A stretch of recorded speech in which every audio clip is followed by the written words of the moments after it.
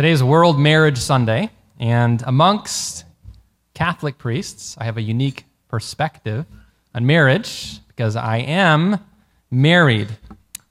So I previously served as an Episcopal priest before coming into the Catholic Church, and then I received a dispensation from Pope Francis to serve as a married Catholic man. So this is somewhat of a rare perspective amongst Catholic priests.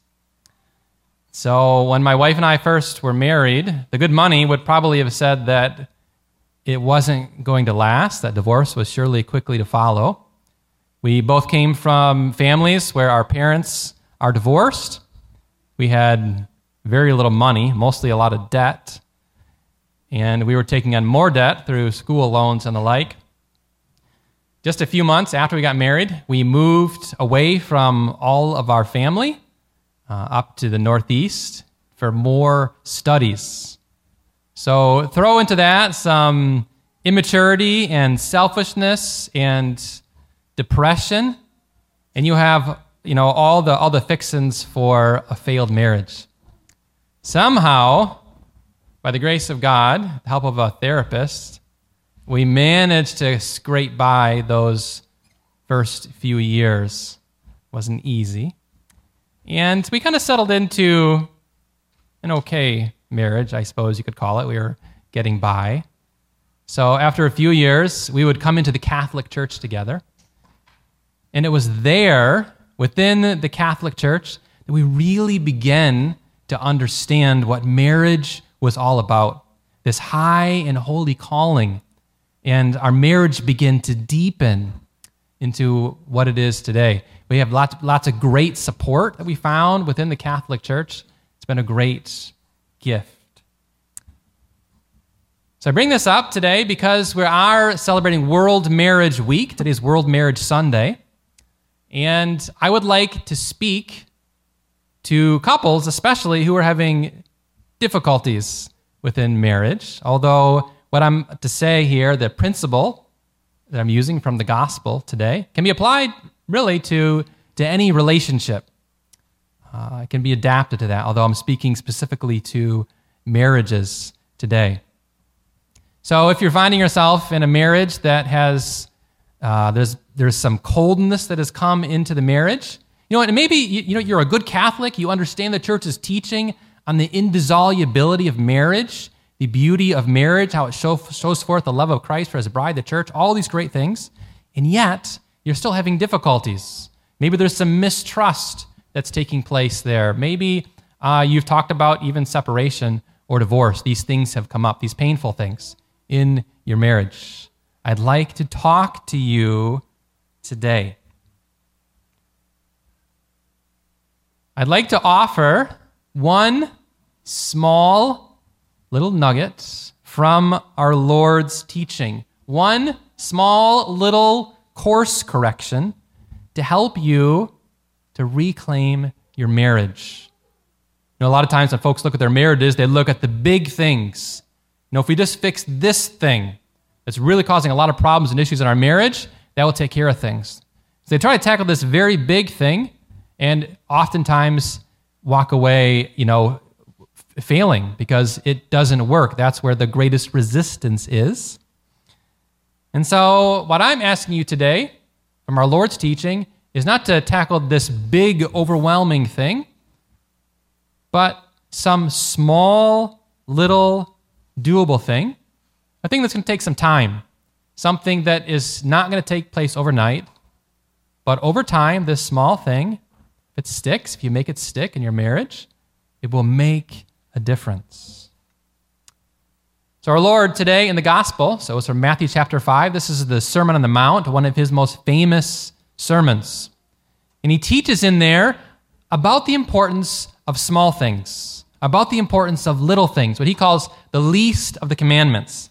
He says, whoever relaxes one of these least of these commandments and teaches men so shall be called least in the kingdom of heaven.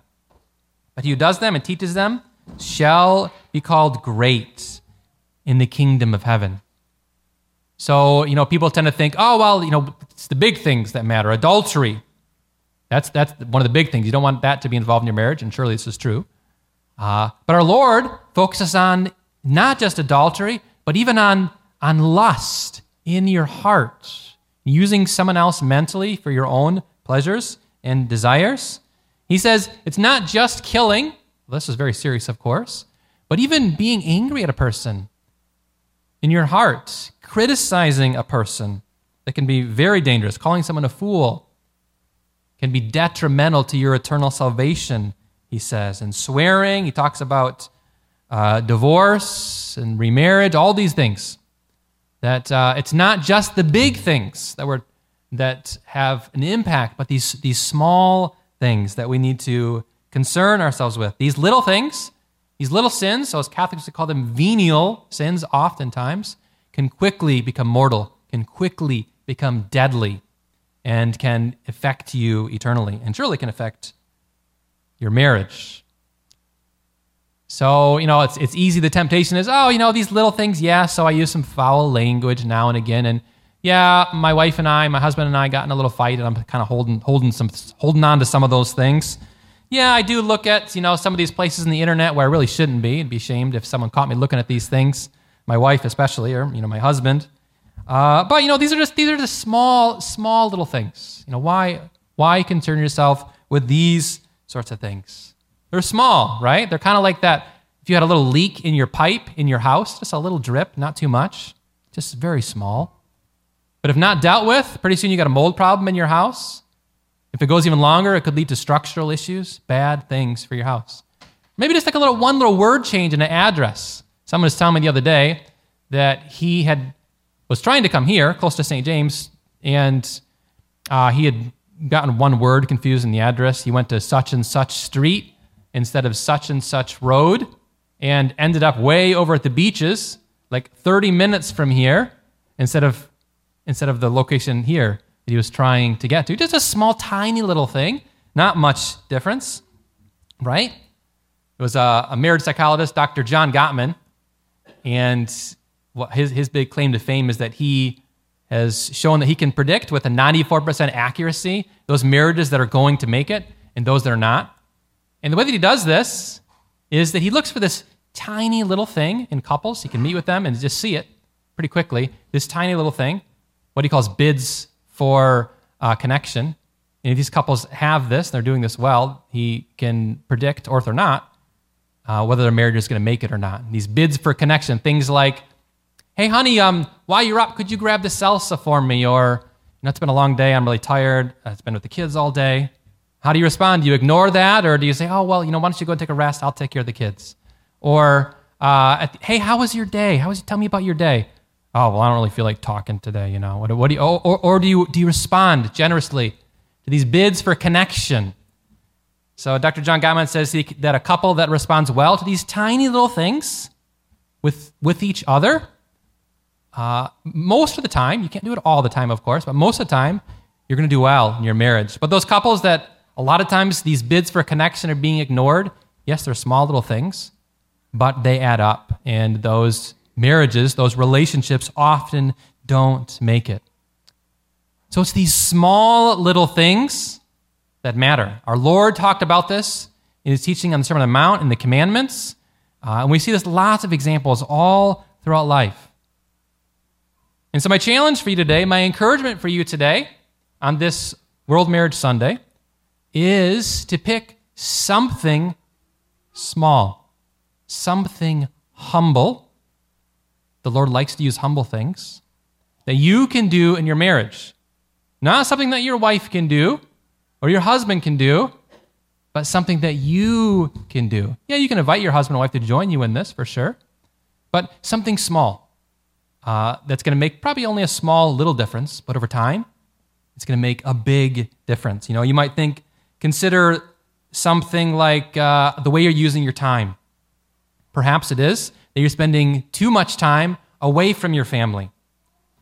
Maybe it's spending too much time at work, or too much time on video games, or on your phone, or watching sports, or involved in sports. Or maybe, you're spending too much time doing church stuff when you should be with your family. Maybe the Lord's calling you to make a tiny little change when it comes to the use of your time. Maybe having a monthly meeting with your wife, with your husband. talking about your budget or your goals or your calendar or what the Lord is calling you to as a married couple?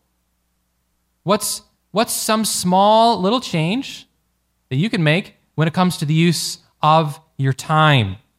Or maybe it's your faith and your piety. Perhaps you might invite your husband, your wife, to say a prayer with you at the end of the day. Not anything big or elaborate, something small and humble and doable. Maybe just saying like an Our Father together before you go to bed and offering your day to the Lord. Or dedicating yourself to listening to the Lord through your spouse. Taking 5 or 10 minutes of dedicated time to listen and to share that you guys always do before you go to bed. Or maybe it's making more apologies, dedicating yourself to saying you're sorry more often. We do this often during the Mass. Every Mass, we always pray the Confiteor, the prayer of confession. How often do you do that? Do you say that you're sorry with your husband, with your wife? Maybe that's the small little change that the Lord is calling you to. Or maybe it's affection. I read about or heard about one couple that every day, the man, before he would leave, he would find some little scrap of paper, rip it off of an envelope or whatever, and he would write some silly little note to his wife. Morning, honey. The sun is shining. See you tonight. Something just little and simple.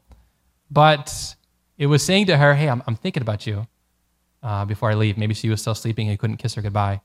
Some couples do that. They dedicate themselves to a kiss before you leave the house. That this is their little thing. I knew of one couple that every time they would say a meal prayer, they would give each other a kiss afterwards. That was their thing, what they did. And what about the marriage bed, right? So Scripture says that keep the marriage bed sacred. If what's taking place in your marriage bed is just sleep and not much more, then perhaps you might ask, is this a marriage bed? Are you keeping this sacred? St. Paul said, don't refuse one another, except, if you both agreed on this for a short time, then come back quickly together, lest you be tempted. And of course, there are medical reasons and the like when sometimes couples need to abstain. But otherwise, give of yourself generously. Don't refuse one another. Of course, on the other hand, it can go the other direction. It can cause, I've seen great damage both sides when someone demands something and also when couples refuse one another. I've seen great damage in marriages on both sides. What is the Lord calling you to when it comes to keeping the marriage bed sacred? Things of affection. So what is some small little change that you can make to your marriage? These are lots of different ideas, and there's probably others you could think of perhaps that the Lord is calling you to. You can't do all these things. Don't try to do all of them. Pick one thing and build on that. Something small and easy and doable, something you can succeed at and build on. Something to do with your time maybe, or maybe having to do with your faith, or perhaps it's in this area of affection. Small changes over time that you can build on, the Lord can use in your marriage. So, if you're having marital difficulties, or really relational difficulties of any kind, consider our Lord's teaching about the least of the commandments and how important these things are. Especially today, as we're celebrating World Marriage Sunday, how you can take our Lord's teaching and put this to work, especially in your marriage, but also other relationships. These little things that you can use that will make a big difference in the long run as you keep the least of these commandments in your relationships, in your marriage, that God may be glorified. Amen.